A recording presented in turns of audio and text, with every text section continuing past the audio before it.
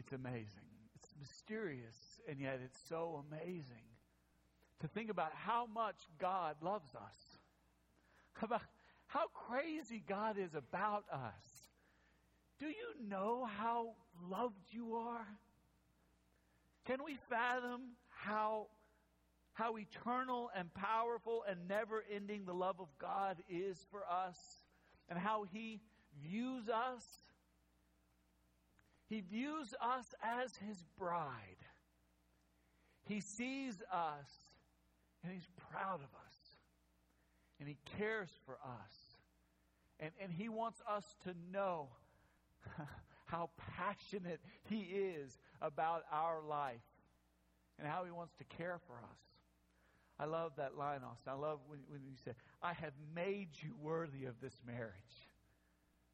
See, here's what we all know. Here's the secret, the secret we think that no one else knows about us, but that everyone shares.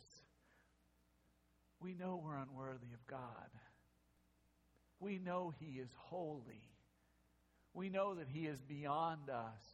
And there's no way we could ever merit this marriage. We could never come to God on our own. We can never come to Him in our own terms and say, hey, God, look what you get in me. Look what heaven's going to get to have one day. Look at what I bring to the table. That's not how we come. If we come to Him, we come broken. We come used. We come with pain and the suffering of sin. Yes, there's good because we've been made in the image of God. And yes, there's beauty because we're a reflection of God Himself because of how He made us and how He has chosen to love us. But in order for us to have a right standing with God, we have to be made holy. We have to be made worthy of this marriage. And this theme is all throughout Scripture. We see it from the very beginning in Genesis, but then we come to Song of Songs and we see this analogical picture of God pursuing His bride, pursuing His people. And then again in Hosea, where, of course, we're Gomer. We're the one who cheats. We're the one who deceives. We're the one who is fallen, who keeps pursuing other loves at the expense of this great love that we've been given by this great King. We see this in Isaiah and Jeremiah, Ezekiel. We see it in Matthew as Jesus is talking. We see it in Revelation. My favorite picture, my favorite way of seeing this and understanding this comes out of Ephesians chapter 5. I use it in almost every wedding that I do, hoping to expound the gospel in this beautiful picture of the coming together of a man and woman in marriage. Husbands, love your wives. How? As Christ loved the church and gave Himself up for her, that He might sanctify her, having cleansed her by the washing of water with the word, so that He might present the church to Himself in splendor, without spot or wrinkle or any such thing, that she might be holy and without blemish. In the same way, husbands should love their wives as their own bodies. He who loves his wife loves himself, for no one has ever hated his own flesh, but nourishes and cherishes it, just as Christ does the church, because we are members of His body. Therefore, a man shall leave his father and mother and hold fast to his wife, and the two shall become one flesh. This mystery is profound. And I'm saying that it refers to Christ and the church. What we see in the marrying of a man and a woman is a picture. It's a picture. It's an analogy of how God loves us, and how when we, by grace through faith in Christ alone, are joined with God, we as His redeemed people become the bride of Christ, and He is our groom. And so we see in this picture something very similar, but the pursuit is radically different. See, the way a man and a woman come together, and that pursuit, and the way we come together with God, it's completely different. For us to know Christ, it's all one-sided. We become God's people because of the grace of Jesus Christ alone. because He pursues us, because He has died for us, because He has been resurrected. He has conquered death. And now He can make us holy. He can say, I have made you worthy of this marriage, not because we have merited it with any kinds of behavior that would lend God to say, oh, now you're worthy. Now you're worthy to be my bride. What makes us worthy is the holiness of God that is given to us as our sin debt is paid and we are covered in the righteousness of Christ. When a man and woman come together, when a man and woman are pursuing one another, it's different than that. And we got to make sure that we understand where the analogy breaks down. So this picture was taken 22 years ago. Yes, that's me. And that's Carrie. And yes, she looks exactly the same. And yes, I used to look like this, and now I look like this. This is what 21 years of ministry, 3 children, and a dog will do to you. She looks exactly the same because she has more faith than me. Yes, she was prettier than me. Yes, she was godlier than me. But I talked her into it. I pursued her for years. And finally, I got on my knees and I begged her to marry me. Now, when Carrie and I came together, we came on mutual terms. We both came as sinners into a holy marriage. We came as those who had been found in Christ, been made righteous by Christ. But we, coming into our relationship, we did not come in any way superior than the other. We came in mutual terms. When we come to Christ, we do not come in mutual terms. We come to a holy God who has made us worthy of marriage. We come to a God who has to humble himself, to take on flesh, to pursue us, to redeem us. I love the way the song sings. Guys, put the words of that song. This is the story of the Son of God hanging on the cross for me. But it ends with a bride and groom and a wedding by a glassy sea.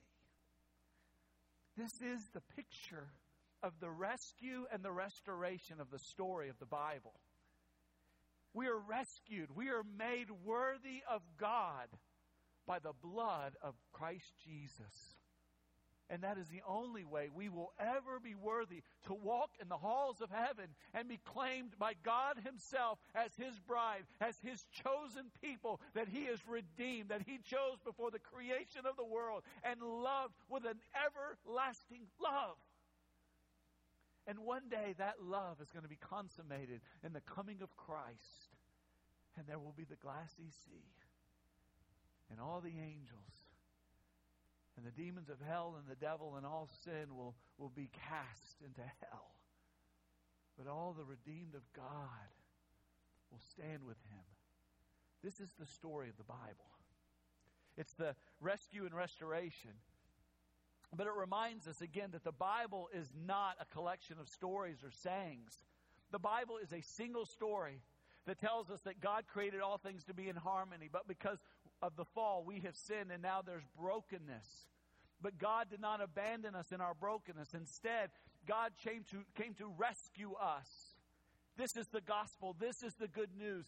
God became flesh, lived a holy life, and died to pay for our sins. He has conquered death. And now for all who believe, we become the bride of Christ, his loved bride. And one day, he's going to come back and get us. Amen? He's going to come back and he's going to make all things new, and there will be harmony again.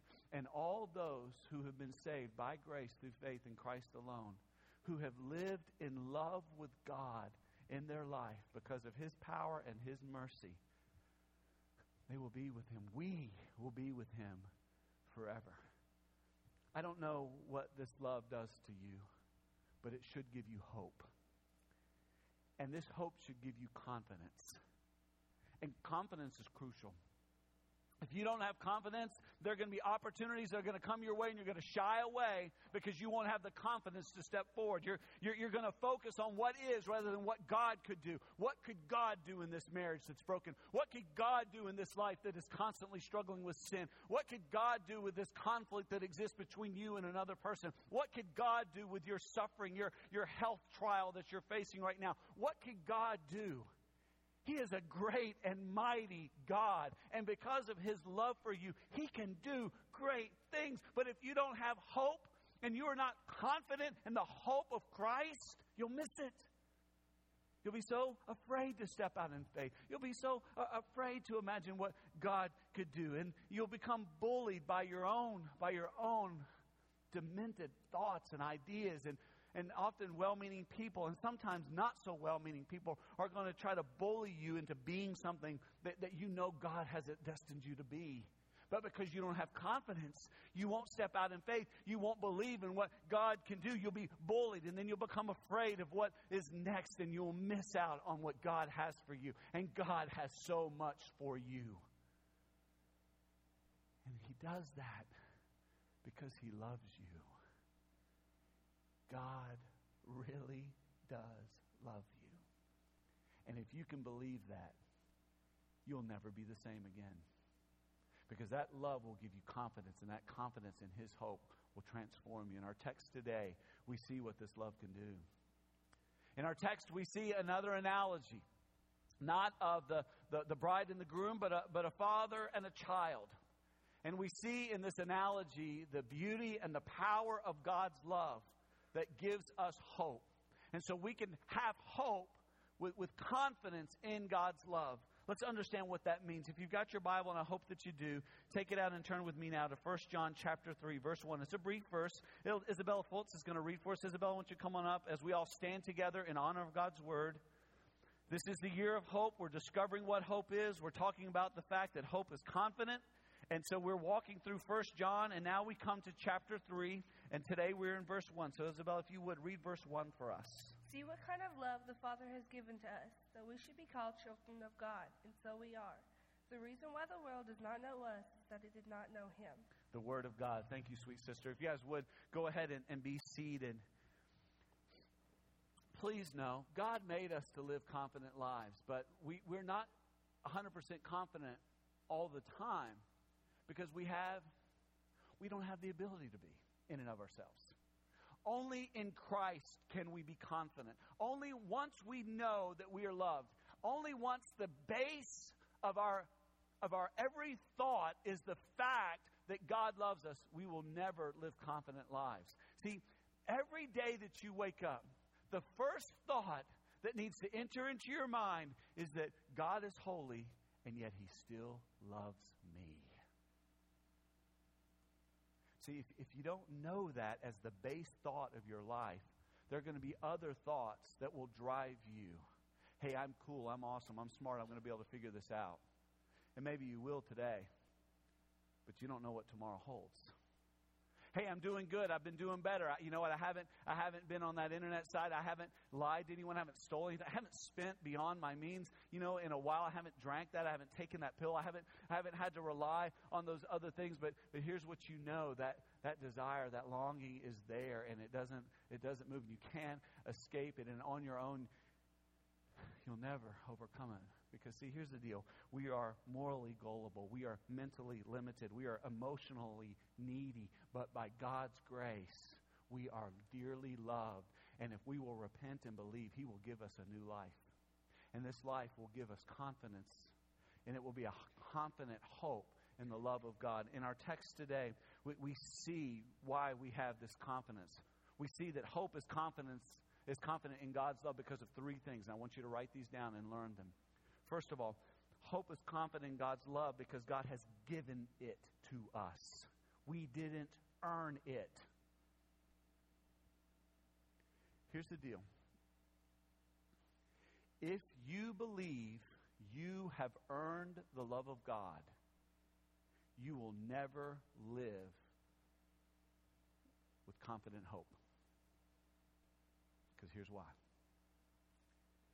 If you believe that you've earned it, that means you have it because of what you have done.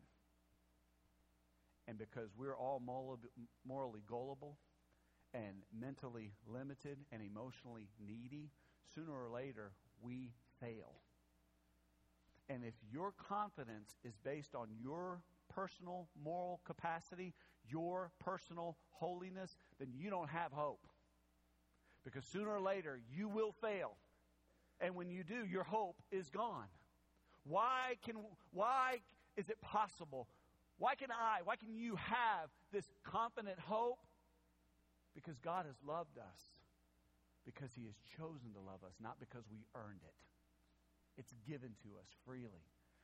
The text there, it says, see, I don't know how you used to sing it. Oh, what manner of love the Father has given unto us. Here we see in the ESV, see what kind of love the Father has given to us. Let me share some things with you about this text. First of all, see. Understand, that's an imperative. We're being commanded. Look at this. Look at this love.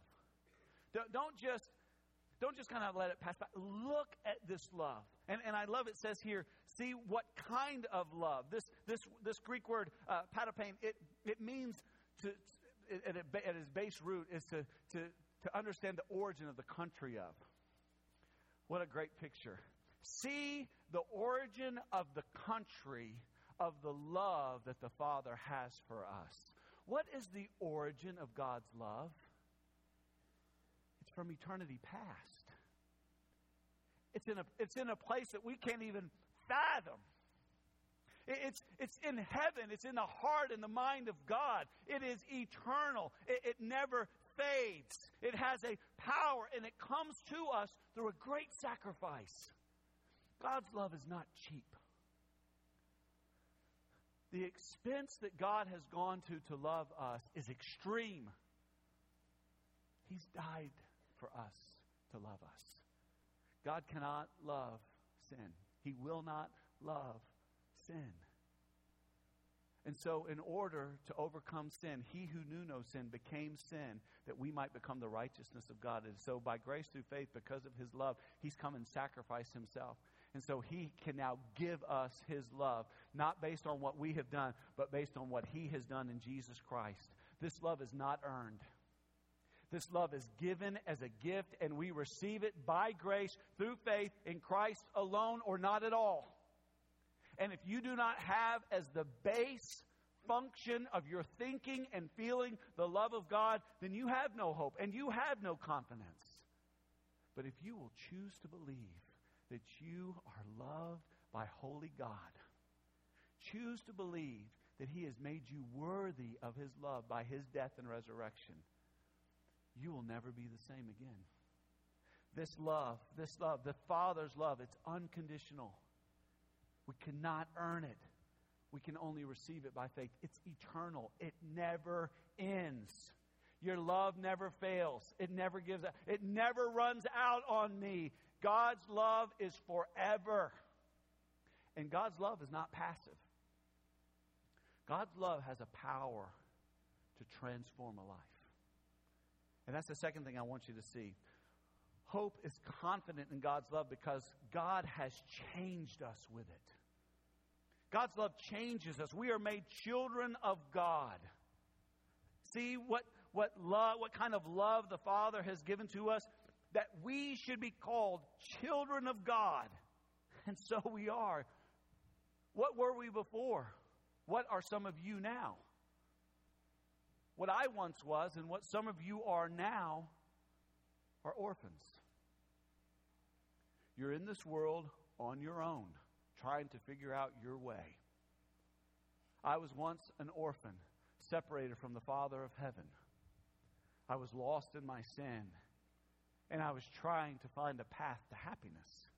I was trying to find a way that will fulfill the emptiness in my life. And that's where some of you are today. You, apart from God, are trying to figure out how you can be happy, how you can be successful, how you can get on in life. And what I want to tell you is that you are not going to do well as an orphan. You can never feed yourself properly. You cannot clothe yourself properly. You cannot instruct yourself properly. You need the Father. You need the Father of heaven to feed you His love and His truth and His gospel and His grace. You need to be clothed in the righteousness of the Father. And you need to be guided by the hand of the God who made you and loves you. As an orphan, there's misery, there's pain, but God chose to adopt us and to make us His children because of His love. And if we will believe that love and receive that love, we will go from being orphans in a dark, lost world to being the children of the King of heaven. And we will have a place in the hall of heaven. We will have a place in His local church. We will have a place at the Messianic feast when He returns. And He will know us by name. And He will hold us and He will say, "You are mine. I have bought you with a great price. And I love you eternally. And I will never let go of you, no matter what you go through." That is the love of the Father. Do you know it? Do you know this love? It will change you. It will change you. God will bring you in and make you His own. And then you know what your job will become? You'll get involved with the family business. See, the children of God, and some of God's children don't seem to understand this, that our Father has a family business. And that family business is to give His love and His light to the world. Some of God's children think that God has loved them and died on the cross for them so that they could be comfortable in this world, so that they could get a great parking place, so that everyone would like them, and so they would be successful in business. And they just need to name it and claim it and put a big smile on their face and pretend that they're better than everyone else. There are some of God's children who have been deceived in thinking that that's why the Father has come to adopt us. God has come to save us for His glory. And He is most glorified in us when we are most dependent upon Him, fulfilling the family business. And what is God's family business? Bottom line, making disciples. That's the family business. And God has called every single one of us to be a part of the family business, to lead more people to anchor their life in hope in Jesus Christ. Let me ask you, how's business going for you? How are you praying for the family business? How are you sacrificing for the family business? What are you doing to be engaged in the family business? Is the family business even on your mind during the week? Is the family business something that burdens your heart? Are you looking around at the people where you live, work, learn, and play? And are you wondering who needs God's love? Who needs to be made a disciple? And what are you doing about that? Are you praying for them? Are you having conversations with them? Are you inviting them to worship with you? Are you inviting them to connect in a group with you? Are you showing them how they can serve God? Are you showing how they can be equipped to do the ministry? Are you showing that they can be a part of the family the business and that they can multiply the faith that God gives to them? Are you showing them the purpose? Are you walking alongside? Because here's what I think is happening in a lot of believers' lives today, is that we're so caught up in our business, we don't have time for the family business. We're so caught up in our careers and our likes and dislikes, and we are giving so much time and attention to accomplishing our goals that we have forgotten God's goals. We're not mindful of the needs of others because we're so caught up in worrying about our own. And that's not why God saved you. That's not why He made you His child. He made you His child so that you could know His love and so that you could be a part of His business, so that your life could count for all of eternity. So let me ask you, who are you going to bring to worship next week? Who are you going to be praying for this week? How are you going to seek to help them get connected in membership here and get connected in a group? Who are you going to show how to serve in the church and to serve in our city? How are you going to make sure that you're equipped to do it and that they get equipped to do it? How are you going to multiply the influence of God in this world? See, that's the business of God. And that needs to be not only the business that we carry out in ourselves, but a business that impacts all of our relationships and all of our lives. Because here's what I know. Once you've been loved by God as your Father, it changes everything. Because it changes how you feel about yourself. Because before Christ, here's what I know. You're separated from God. You're separated because of your sin. You're an orphan. But the moment you dare to believe that God loves you and died for you, everything changes. Because now you have peace with God. And the moment you have peace with God, you have peace within. And the moment you know that God loves you and you have peace within, you have the confidence to go and share the love of God with other people. You don't go and you say, hey, look how great I am. Look how good my life is. Look how wonderful everything is going on. You go in weakness and you say, look, I don't have it all figured out. I'm still growing in this. I'm still trying to discover what it means to be an adopted child of God. I still feel like an orphan, but I know I'm a child of the King. And I'm still trying to figure this out, but I want to share it with you. And it changes not only how you relate to God and to yourself, but how you relate to others, your friends, your families. Your family will be changed. And one of the things that we want to do here at Living Hope is we want to invest in it. We want to enable families to be able to take this glorious hope and pass it on to next generations. One of our core values is family discipleship. I want to put this up for you because I want you to understand this is a core to who we are at Living Hope. And if this resonates with you, I want to encourage you to join Living Hope. I want you to be a part of this, and I want you to make this a part of your family. See, passing the faith on to the next generation, that's our core value. And we get that from Psalm 48. Tell to the coming generation the glorious deeds of the Lord and His might and the wonders that He has done, so that they should set their hope in God and not forget the works of God, but keep His commandments. This is our longing and our desire. And we realize a lot of folks don't know how to do this. I'll be honest with you. I didn't know how to do this. I was introduced to this by Carrie's family, my wife's family, because I was able to see what it looked like when a family would sit down and have a meal together and pray and give thanks to God, and then sit, not just enough time to get everything eaten and cleaned up and out of the way, but sit and eat and then sit and talk about what God was doing in their lives. To talk about what was going on, to laugh around the table. And I've since seen this in other leaders' lives that have made a huge impact on me as I have seen what it looks like to have a godly family. And here's what I know. We all need help in this. And so here's what I want you to begin to prepare for. If you're about to adopt, or if you're about to have a child, or if you have a child that is about to be a senior and everything in between, I want you to write down this date, October 18th. October 18th. If you have a friend who has a child, if you have a family member who has a child, we want to equip our families to pass on the faith to the next generation.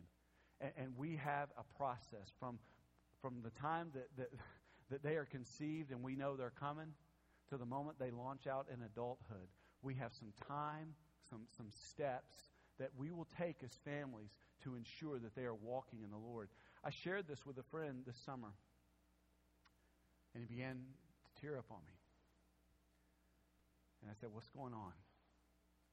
He said, I'm losing my child. I said, what are you talking about? He said, I've had my child in church since before he was born. I'm losing my child. I said, well, what's going on? It's because I was describing this process that we're going to go through as a church so that we make disciples of our children. Said, I can't help but believe if I would have taken responsibility for this, it would have been different for him. He would feel differently about his faith. He would feel differently about our family. And he would be able to see what is ahead, what God wants for him. And friends, this is what we want for all of our families. This is what we want for everyone. We want everyone to know that, yeah, we were all orphans, but our Father in heaven has adopted us and made us as children, and it changes everything about our lives. And we want to pass this on in the family business to the people where we live, work, learn, and play. We want to lead more people to anchor their life and hope in Jesus. We want to walk with them that they might come and worship, that they'll know how, that they can connect, they can serve, they can be equipped, they can multiply. And we want to teach this to our children. We want to see this transformation, this change happen. Only God can do it, but we can be a part of it. God changes us with His love, and it gives us confidence. The last thing I want us to see is hope is confident in God's love because God has aligned us to Himself. We are made mysterious like God. This last part of verse 31 really resonates with me these days. The reason why the world does not know us is that it did not know Him. God is a mystery, and I'll be honest, I didn't get God for a lot of years. I didn't get Him. I thought He was an upset supervisor, or a disappointed dad, or an abusive tyrant. I thought He was someone that demanded things and that I could manipulate and control. If I would just do a few good things, I could make a deal with Him. I didn't get God. I get Him now. Here's what I get. He doesn't need me, but He wants me. And I hope you get that. He doesn't need you, but He wants you. He wants you in the worst way. He wants you to know His love. And He wants you to be set free. He wants to change you. See, God's love, it does something. It draws people. It serves people. And it glorifies Himself. And you know what God expects of His children? That we be like Him. That we draw people to Him. That we serve people to see Him. And that we do it all for the glory of Him who has loved us. The world doesn't get God, and the world's not going to get us. But the point is not for the world to get us and appreciate us. Please get this. This is not about us. This is about Him. It's not important that the world get you. It's not important that your friends appreciate what you say and what you stand for. It's not important that your family applaud you. It's not important that the world say, oh, you're so right. We were wrong. You're so right. You're so smart. You got it together. That's not what this is about. This is about us saying, do you get our God? Do you get how much He loves you? Do you get how powerful He is? Do you get what He can do in your life? Can I show you? It's not about them getting us and appreciating us. It's about them getting Him and getting His grace and getting His love. Let me ask you, do you get His love? Do you get it? Do you believe that you are loved by this God eternally, sacrificially loved forever? Do you get that, and do you receive that right now? Are you willing right now to receive that love? To admit that you've sinned, but ask Him to forgive you and to take over your life? Do it right now. Come get on your knees in just a minute as we sing praise to Him. Get on your knees and say, God, I want you. Some of you today, do you really believe God loves you? Do you really believe it? Then instead of wasting away in the silence of your despair, come get on your knees and say, God, I trust you in this. I trust that you have a plan in what I'm going through right now. And I believe that there's a blessing at the end of it. And I don't see it right now, but I trust you. And some of you, I wonder, where are you at in the family business? Where are you engaged? Are you praying for those who are apart from God? Are you sharing with them? It may very well be that today some of you need to come and repent of your lack of involvement in the family business of God. And you need to lift up the names of some that you know that need His love. And you need to ask God to give you the confidence and the hope you have and the courage to begin to lead those you know to anchor their life in hope in Jesus. And I pray you'll do that right now. Let's stand together as we pray. Father, we cannot fathom your love, but we can apprehend it to some extent. And then we can believe, and by believing we can be saved, and being saved we can be of service, and we can be in your family business, and we can see you provide, and we can trust you in every outcome, and we can know that you are God. I pray right now for some who need to come and get on their knees and say, God, forgive me, save me, take over my life. I want to be yours.